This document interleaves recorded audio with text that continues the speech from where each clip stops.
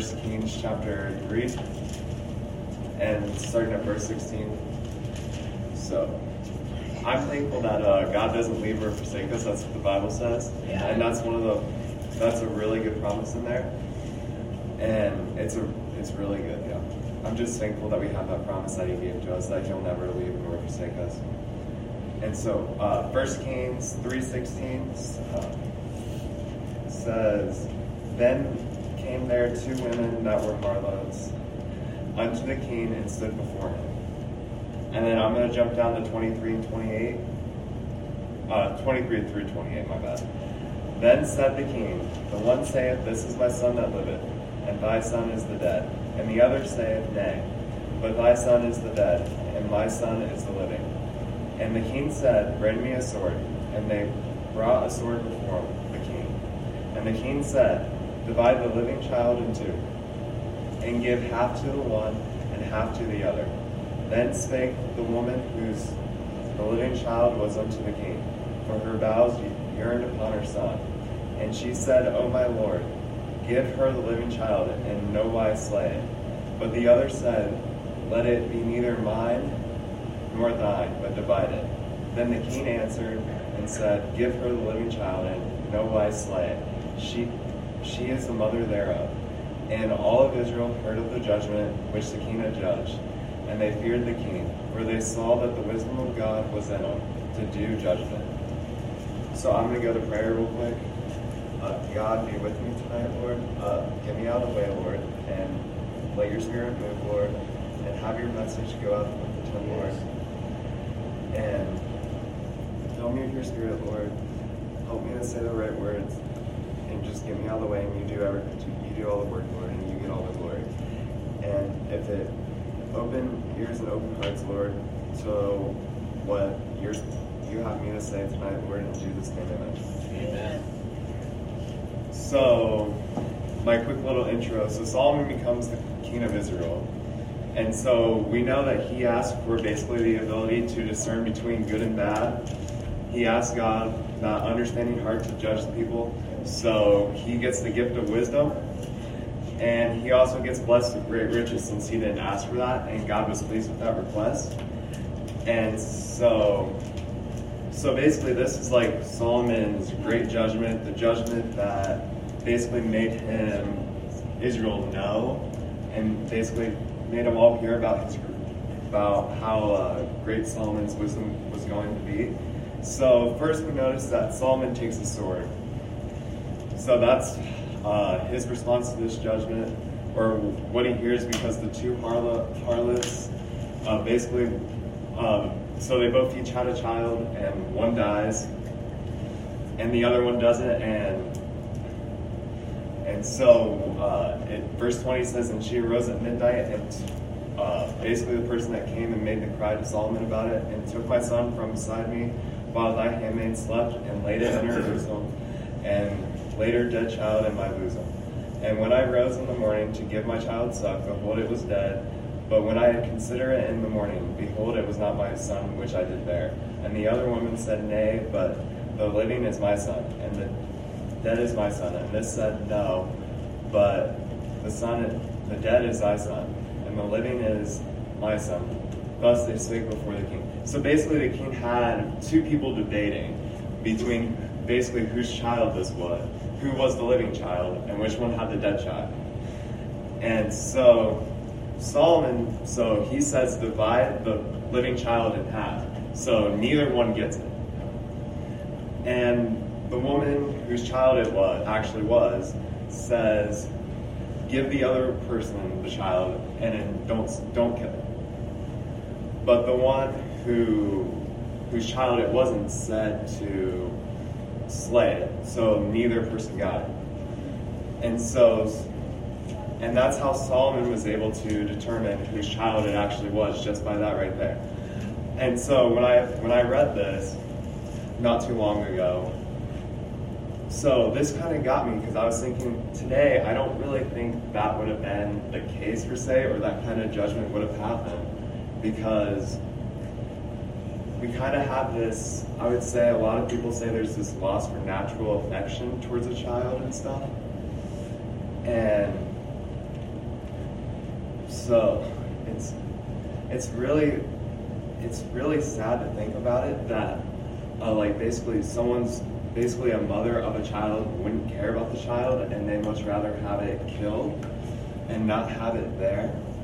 Yeah. Because there's many people that do feel that way now, and back then like even with this woman, she really wanted to keep her child and have it. And today we have something called abortion, which gets rid of the child, and it's a really sad thing to see, especially from right here, where basically the judgment that and the wisdom that God gave Solomon there to discern who this child was, I believe in some cases wouldn't work in today's society because of how far we've gotten away from what God's intended for us. And so it got me thinking after I read about it, because this is something to think about. It's really kind of confusing, I would say, because of why would it be different back then than it is today? And the Bible has answers on that. And so 2 Timothy, that's the reason why I kind of wanted to have this as a little intro to kind of show where my thoughts were coming from and what got me in the 2 Timothy chapter 3. And so 2 Timothy, so we'll be basically in like the top half, so 3:1 through 5, and then we'll be like 14 through 17 of 2 Timothy chapter 3. And so 2 Timothy 3 starts out, "This know also, that in the last days perilous times shall come. For men shall be lovers of their own selves, covetous, boasters, proud, blasphemers, disobedient to parents, unthankful, unholy, without natural affection, truce breakers, false accusers, incontinent, fierce, despisers of those that are good, traitors, heady, high-minded, lovers of pleasures more than lovers of God, having a form of godliness, but denying the power thereof. Yeah. From such turn away."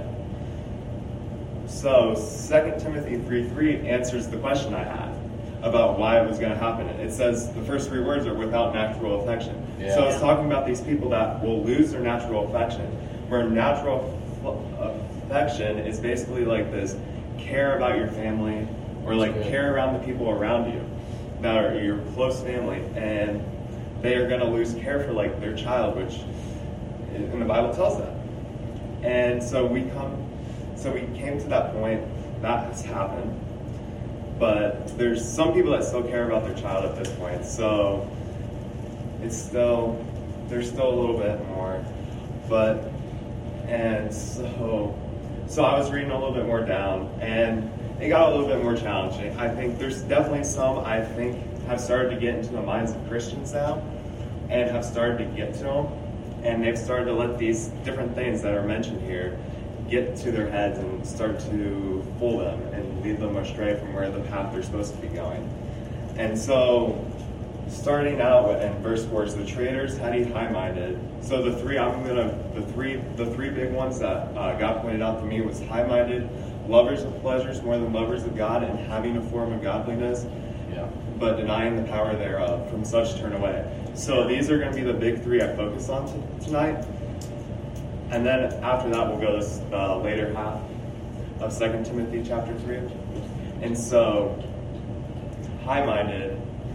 So high-minded comes from, so I did a little bit of Greek studying right here. So I studied one of the Greek words because I think it has a really interesting meaning. And so I thought I would share it. So it comes from a Greek word meaning tofu, or like tufu, so close enough. I can't really speak it, so. So this word means to envelope with smoke. So the verb envelope basically means to surround, wrap up, cover, or surround completely. So I kind of thought about it in this visual way. So you got like your yellow envelope you put in the mail, or your little like bill, your white package, the bills go in, and they would call that an envelope, right? And so you're putting something in it, you're wrapping something in it, you're surrounding something in it. So visually, I went to thinking of it that way. And so this like smoke has like a self-conceit, it's high-minded, be lifted up with pride, this feeling of yourself and feeling that you're higher or better than God. And so I kind of think about it, it's like this envelope you're filling up with this pridefulness, this high-mindedness, and it starts to make you think that you're higher up or you're stronger than God. Yeah. And that's basically what high-minded means.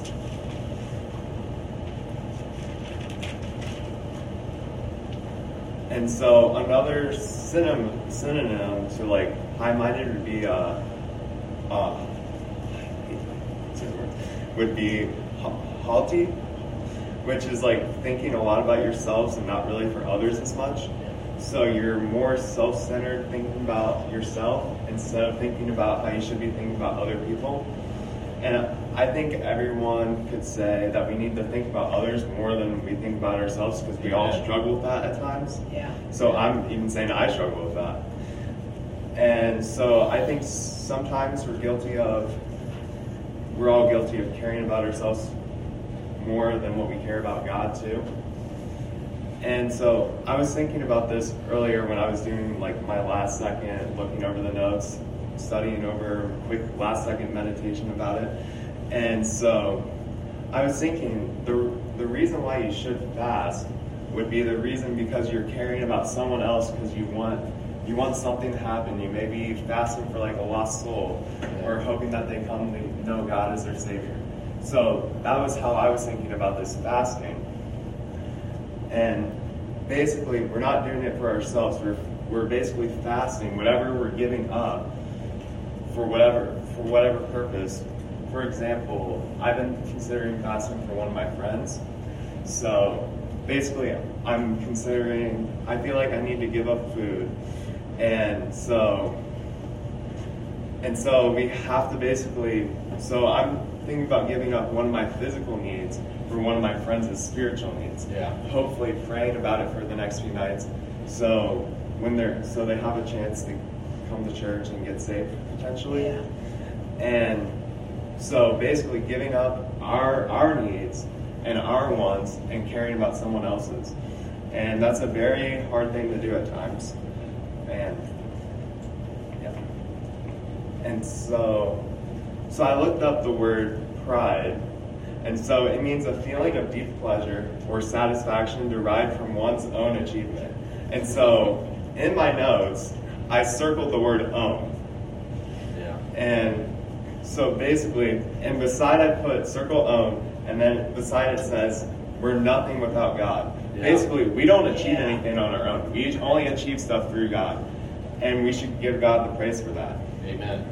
And so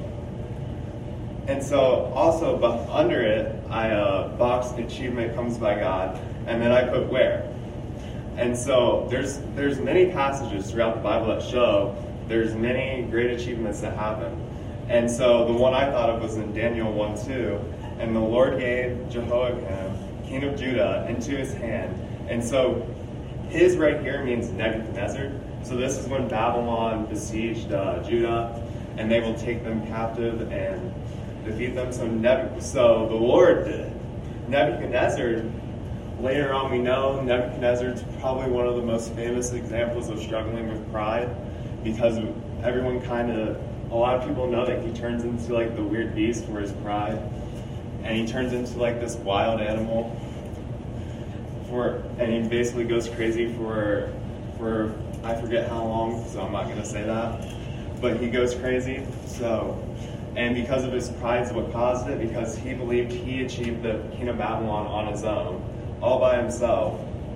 But in reality, the Lord gave him that greatness, and God told him that was going to happen. And I feel like many times on my own, I fall short of this pridefulness, because I think it's very easy to get lifted up in pride and get this high-mindedness. Yeah. And pride's probably, I'd definitely say, one of the biggest things I struggle with. And so I pray about it. I try to draw closer and try to remove a lot about it. And so, for example, I'm going to rattle myself a bit. so I like to play basketball a bit. So He's blessed me with some skill, just a little bit, and oftentimes I let that skill get above my head, and I kind of take it to my head just a little bit too much that God has given me, and I act like I put all this work that God, in reality, He's blessed all the work I put in and gave me a little bit back. Amen. And I act like I've done it all by myself, all on my own, and then I like to show it off a bit when I'm playing with other people, and I like to, hype myself up, talk myself up a little bit, and which is all pridefulness, and I shouldn't do that at all. And I have to ask God for forgiveness when I do that. And I try not to. I pray about it to control myself. And it's very difficult at times. But with prayer, you can always improve, and asking God for forgiveness and drawing closer in His Word, it will get better because God will help if you want to try to get closer to Him. Yeah. And so God gives me all of it to achieve it. He gives me basically the ability to play, and He gives me all of it. And so another thing I was thinking of, so basically when I go up for that shot, I go up for that one play, so the hand of God's with me when I make that shot, because usually most times I have terrible form. And so I'm the very unidealistic basketball player. I don't really do really good form and stuff, and I do like really bad form shots. And so basically, the hand of God, after it goes up in the air, God just puts it in for me. And so I need to praise God when I do make those plays. And instead, often I forget to, and so I need to remember that and ask God to forgive me for that, and then praise Him for those plays that He does make through me. And so yes, I am saying that all achievement comes from God, because basically everything is His, and basically everything He chooses to give to us. Yeah. So all that property, all those talents that He's given us, because He's the giver of all that stuff. And we need to praise God for those things that He's given us. Amen. And then, because it'll keep that high-mindedness down, and it'll keep that problem that we have, because when we get high-minded, we start to think we're higher than God. That's right. So we need to ask for that forgiveness, so it keeps us humble. Yeah. And we need to praise God, because then we remember who's doing everything for us. So it keeps us humble right there.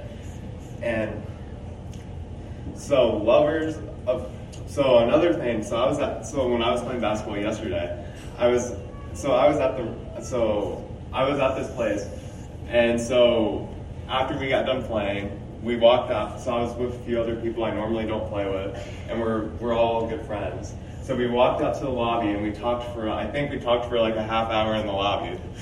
And so we were looking around, and so basically I kind of forget to notice this at the rec. So basically one of the things they do is, so they have basically this like huge mural of like little painted tiles that people have painted when they were in 5th and 6th grade. And so I was looking at one of the tiles that was painted in 5th and 6th grade. So you gotta think about it, as a 5th or 6th grader painting this. So they had an earth, right? And then on the earth, they had this Sharpie written with the words Jesus on it. And I was thinking, wow, a little kid was thinking that. And that got to me when we were loitering around in the lobby, and so I kind of showed everyone. And that part really got to me when I was there yesterday.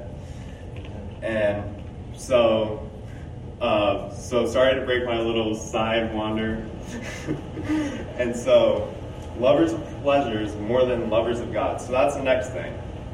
And so we have came to this society where they much rather love the things of the flesh and the things of this world more than God, more than God's kingdom. Yeah.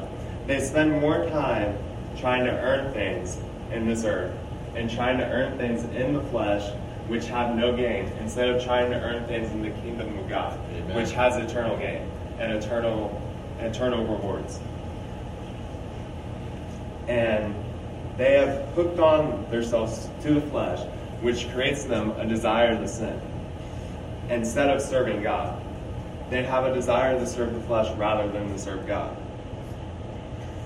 And so they much rather enjoy the pleasures of sin for a season than enjoy walking with God and drawing closer to Him. Yeah. And so, serving the Lord, reaping godly things and not sinful things. This is another thing that he points out right after that one, is that we need to be trying to serve God first in every aspect of life. Everything needs to go to God first. Instead of going to the world. Yeah. Instead of going to the things of the flesh. Because the flesh is naturally wicked. It is naturally evil. So it's very easy for us to follow the flesh. And we have to pray to God and help Him to let go of the things of the flesh so we can follow God more closer. Amen. And so we can be lovers of God more than the lovers of pleasures and of this world. And so when we serve the Lord, we need to do it to please God and not to please man. We need to do it. We can't really do it for, when all the men come up, or please the men and please the people of this world. We need to do it. We can't really do it for their congratulations, for their approval. We need to do it because God's told us to, and to please God. Yeah. And so there's nothing, I'm not saying there's anything wrong with encouraging people. It's good to do it because people do need to be lifted up at times. But what I am saying is people should not be serving the Lord with the purpose of receiving compliments from Amen. other men. Yeah. And they should be doing to please the Lord. And so, next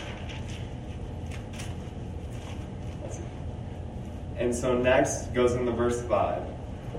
And so it says, having a form of godliness, but denying the power thereof, from such turn away. So, real quick, I want to take a little Old Testament look at it.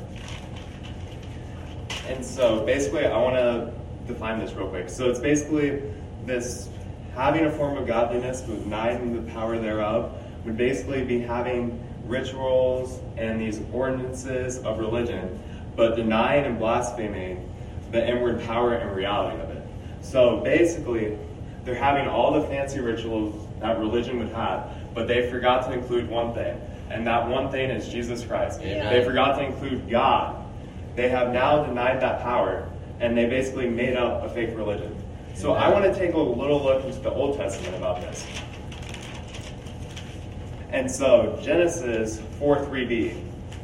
So basically, I was kind of looking around, so on Wednesday night when the pastor was talking about the Israel's false gods and stuff.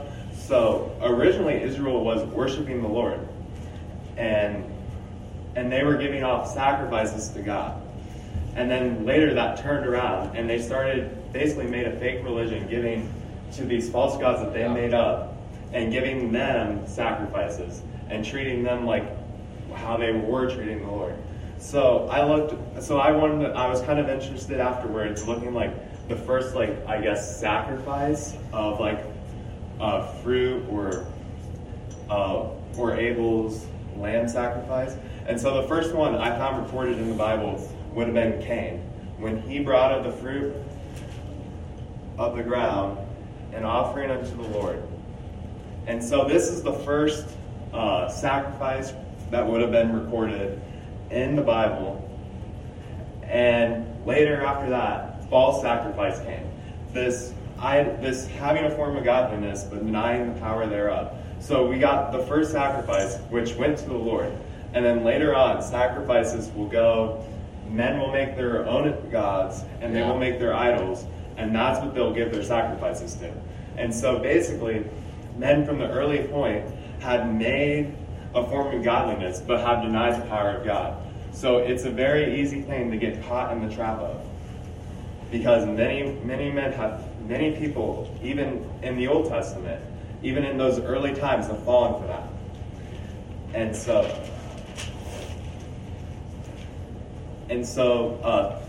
another thing is, so think about it. have you guys ever been to a church where they have all the fancy traditions and look like religion, but they deny the power of Jesus Christ? Yeah. That is what Paul's warning Timothy against right here. Don't make a church that has everything that seems like God, but they don't include his name in it. They forget him out of it. Avoid that. It even says from such turn away from those. Yeah. So Paul, under the inspiration of the Holy Spirit, is saying, get away from that. Do not go to fellowship in church, in those kind of churches. Stay away. Avoid. And so one thing is, I never want to be caught in this verse, because God one day will call me a pastor somewhere, and I do not want to be caught in this verse 5 trap. I do not want to have having a form of godliness but denying the power thereof. I do not want to be caught in this trap. Yeah. And if I do get caught in this trap, which God hopefully forbid, and I want somebody to come up and slap me right out of it and show me, and probably just show me this sermon right here and show me that verse right there, exactly where I said. And guess what? And exactly where God wrote, having a form of godliness, but denying the power thereof. I don't want to get caught in that trap. Amen. And so now we're going to go to what I would call Paul's encouragement, or Paul's way of avoiding these things. And this is found in 2 Timothy 3:14 through 17. And so first, I just want to say the first 3 words to just start out. But continue. Yeah. That's what he's telling them. And so, now I'll read the rest of it. But continue thou in the things which thou hast learned, and hast been assured of, knowing of whom thou hast learned them, and that from a child thou hast known the Holy Scriptures, which are able to make thee wise unto salvation through faith, which is in Christ Jesus. All Scripture is given by inspiration of God, and is profitable for doctrine, for reproof, for correction, for instruction in righteousness, that the man of God may be perfect, thoroughly furnished unto all good works. And so basically, the first instruction that he gives is continue. Yeah. So basically, if you are walking with the Lord tonight, he's saying continue. To avoid these things, you have to continue. Yeah. And so continue in the Word of God. And continue in Jesus. Keep walking. Continue growing in Christ. Continue in the truth of Christ. Do not compromise. Do not give it up. Just keep continuing. He didn't say put on the brakes for a little bit and stop. He said keep going. That's what continue means. Continue doesn't mean stop. It means keep going. Amen. And basically he's going to... we find out... verse 15 tells us, and that from a child thou hast known the Holy Scriptures. And so basically I just want to...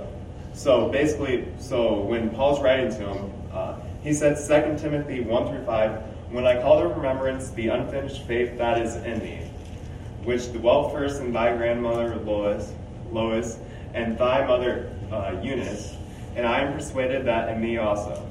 So 2 Timothy 1:5 basically tells us Timothy's past, or where he got introduced the gospel from. And so basically as a child, he was raised by his grandmother and his mother in the Scriptures, in the Word of God. And think about it, thou hast known the Holy Scriptures. And so at this time, it would have been mostly just Old Testament. So this Old Testament pointed to the Messiah. They showed him all these points to the Messiah. So the Old Testament is full of pictures of the Messiah, and showed many pictures of Jesus Christ. And they told him about who he was. And one thing that really stuck out to me, I guess, in 2 Timothy 1:5, is when I call to remembrance the unfinished faith that is in thee. So, and unfinished is a word that means basically fortified, stronghold. So he's saying he has a fortified faith. And guess what? Because Timothy has a fortified faith, he's telling him to continue. Continue building your faith. Continue building up your fortified faith and make it stronger. And just like And so I think I got a little sidetracked from everything. But so basically going back to 14, so after he says continue, he's saying continue thou in the things which thou hast learned. So since he has been raised and known the Holy Scriptures and known about Christ, he's saying, guess what? Continue in Christ. Continue in what you have learned. And guess what? You have been assured of. And that you have basically assured is to make known again. Yeah. And basically, since God will prove himself to us again and again and again. Amen. And so he's saying, because you have been assured in Christ many times, keep continuing in it. And so, and knowing of whom thou hast learned them. And so also, basically he's saying continue. Just keep reminding Timothy to continue. And don't back away when the temptation comes to drop it.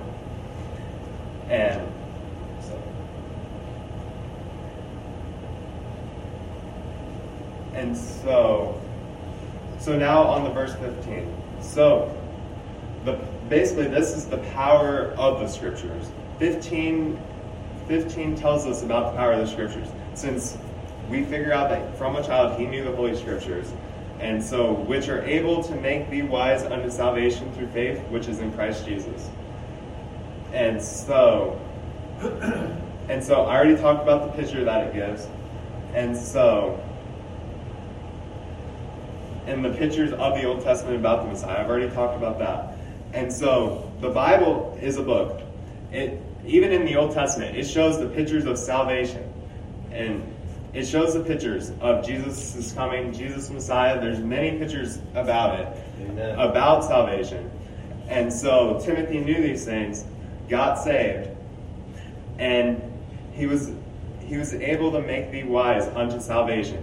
He was able to acquire enough. God had convicted him and showed him how to get saved, how to admit and believe that Christ died and rose again. Just like the Old Testament tells us. And it took faith, that's what it says right there, through faith, which is in Christ. The faith that Timothy had wasn't built in the worldly things. It was in Christ Jesus. Amen. And so Timothy had to also continue to keep growing in wisdom, keep learning more about God, and increase his wisdom. And so now I want to go, probably, I would say definitely one of the most famous, I would say Baptist, KJV people's verses, right there in 2 Timothy 3:16. All Scripture is given by inspiration of God and is profitable for doctrine, for reproof, for correction, for instruction in righteousness. And so right there, the first word is all. So all Scripture, So everything in the Bible is given by inspiration of God. Amen. And so I wanted to think about this real quick. So God, who's the creator of the universe, and so think about it. So he spoke everything into existence, right? And so he breathed life onto the earth. He breathed life on the flesh. And he breathed life into man. He took the dust and put life into the dust and made man. And so he does the same to his word. He put life into his word. He put inspiration in his word. Amen. And he put all the Scriptures inspired by him. And he did all of that. And so next it says profitable. Yeah. So basically profitable for doctrine, there's going to be a comma. So all these things are profitable for. And so the first one is profitable for doctrine.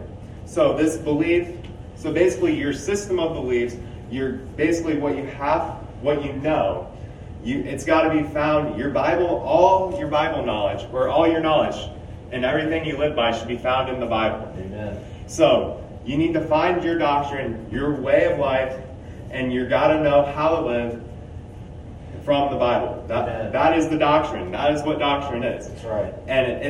And guess what? We need to learn in the doctrine so we can become of the doctrine.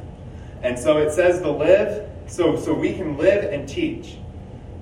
And so we cannot give air to falseness, because false doctrine will come and try to shoo us just a little bit off and teach us, oh yeah, there's a second opinion or something like that, and get us away. So we need to have our doctrine, all of our doctrine, firmly rooted on this book. Amen. And that's right. So, because there will be many, just like he basically warns earlier, there's going to be many false saints that come. And so more on, so the next part, so, I cannot see right now, for reproof. So reproof is a synonym for conviction. So, and in judgment, sin, and condemnation. And so think about it. This word, the word of God, is profitable for conviction. Yeah.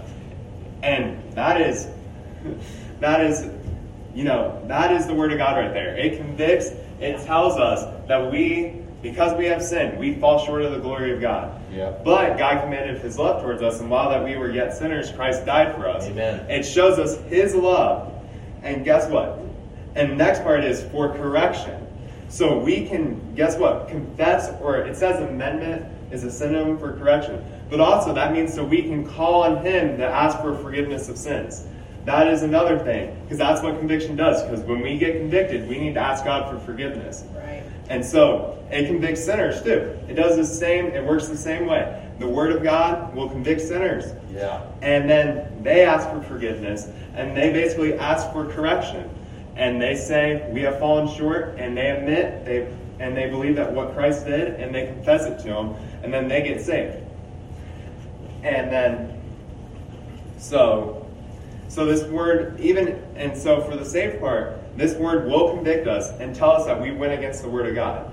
And so the next part we have to be willing to do is correction.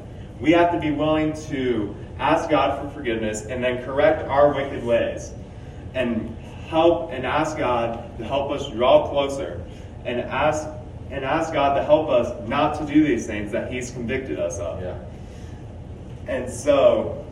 And avoid evil, change our ways which are naturally wicked, and remove our sin by God's power. Let God remove the sin out of our life. Yeah. And we got to ask prayer for that, and we got to be willing to do it first. We got to be willing for that correction. And so, next, it says, for instruction in righteousness.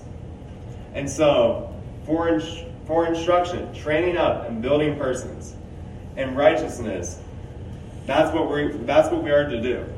Training up and building up ourselves in righteousness. We need to ask God, we need to be in his word, so we can grow ourselves in righteousness. Amen. Because the only way we are going to learn how to be righteous is by the word of God. Amen. There ain't no other way to be righteous. Amen. The only way to grow and get closer to God is by being in his word. And that's what 2 Timothy 3:16 says. And so we got to learn how to live righteously. And so the only way to learn, and then next the next step is apply it to our lives. The only way to learn is by the word of God. Amen. And the only way we can build and instruct ourselves in the way of righteousness, there's only one way to do it, and it's from the word of God. There ain't anything that's going to help us instruct ourselves in righteousness. Yeah. So it'll keep us away from those problems mentioned earlier in 2 Timothy 3. It'll keep us away from going astray if we live righteously by the Bible. I mean, we're still going to sin because I don't believe we achieve perfection in this life. Yeah. I believe perfection is achieved once we are in heaven. Yeah. Because now we have lost our flesh and our natural sin because Christ has taken us and made a new body for us. And we have to also, when we are in his scripture, we have to pray for understanding and let him guide us. Yeah. And so it's now on the 17th, that the man of God may be perfect, thoroughly furnished unto all good works. So every man needs to be devoted to the service of God. They need to get devoted into the word, and so they can serve God and work in his good works.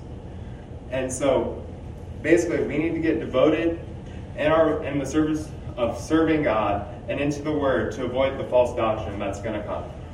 And that we may stand complete in the whole will of God. We may be stand doing what we are supposed to in the will of God. And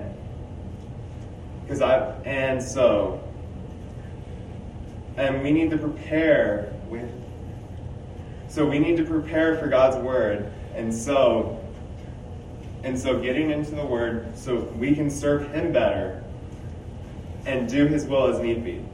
Because thoroughly furnished unto all good works. To me, and good works only is God. God is good. And man's ways are evil. So serving the Lord is a good work. And so that's where we need to be. And so we need to serve Him better and do His will as need be. And so, in conclusion, we have been warned about these perilous times and last days. We have been warned about the loss of natural affection in families. And then we also have been warned about the many other things mentioned in this verse, and such as high-minded, pridefulness, feeling above God, haughty thinking about ourselves over others and God. The lovers of sin, lovers of flesh of the world, instead of loving the eternal God. Denying God's power, but making a form of godliness. We have been warned of all these things. And it tells us to continue in God. Yeah. It tells us not to drop God. That is not the way to go. But it says, but continue thou, and continue in the Scriptures, because their power is from God. Amen. And it has the power for doctrine, for reproof, for correction, for instruction in righteousness. And if you're not in the Scripture, I urge you to get in them, because you're going to need all these things for when false doctrine does come into your life and start to stray you away from God. So you need to get rooted into God so you can be instructed in righteousness. And so that the man of God may be perfect. So basically keeping away from these false doctrine things and getting closer to God. And so continue. So we need to continue in those Scriptures. And then, so we need it, we're going to need it for doctrine. We're going to need it for reproof. And we're going to need it for correction and instruction in righteousness. And we're going to need it to draw closer to God and get our sin out of the way. And finally, the Word of God teaches the way of salvation. As you see from, I believe, verse 15 and 16 show that, because Timothy, who grew a faith of God, in God, realized from just the Old Testament that there was salvation through faith which is in Christ Jesus. And so my closing point, this is going to be the last thing I say, is Hebrews 4:12. That's what I want to close with. And Hebrews 4:12 says, "For the word of God is quick and powerful and sharper than any two-edged sword, piercing even to the dividing asunder of soul and spirit, and the joints and marrow, and is a discerner of the thoughts and intents of the heart." Yeah. That is the power of the Word of God. Yeah. Amen. Amen. Good job, Bob. I like when you were dealing with the end of 2 Timothy 3 there. And I was thinking where it said, verse 17, that the man of God may be perfect, thoroughly furnished unto all good works. That's the end goal right there. That's what the Bible can do when we get into it, is thoroughly furnish, how to live, what to do, what not to do, how to walk by faith, God's will. That's the goal of it. If we get in there and dig deep, God said, I will give you everything you need for this life. And that's what this verse is proving right here. But thank you, Bob. I'm going to open up the time for prayer. If you want to come and pray, or you can pray at your seat.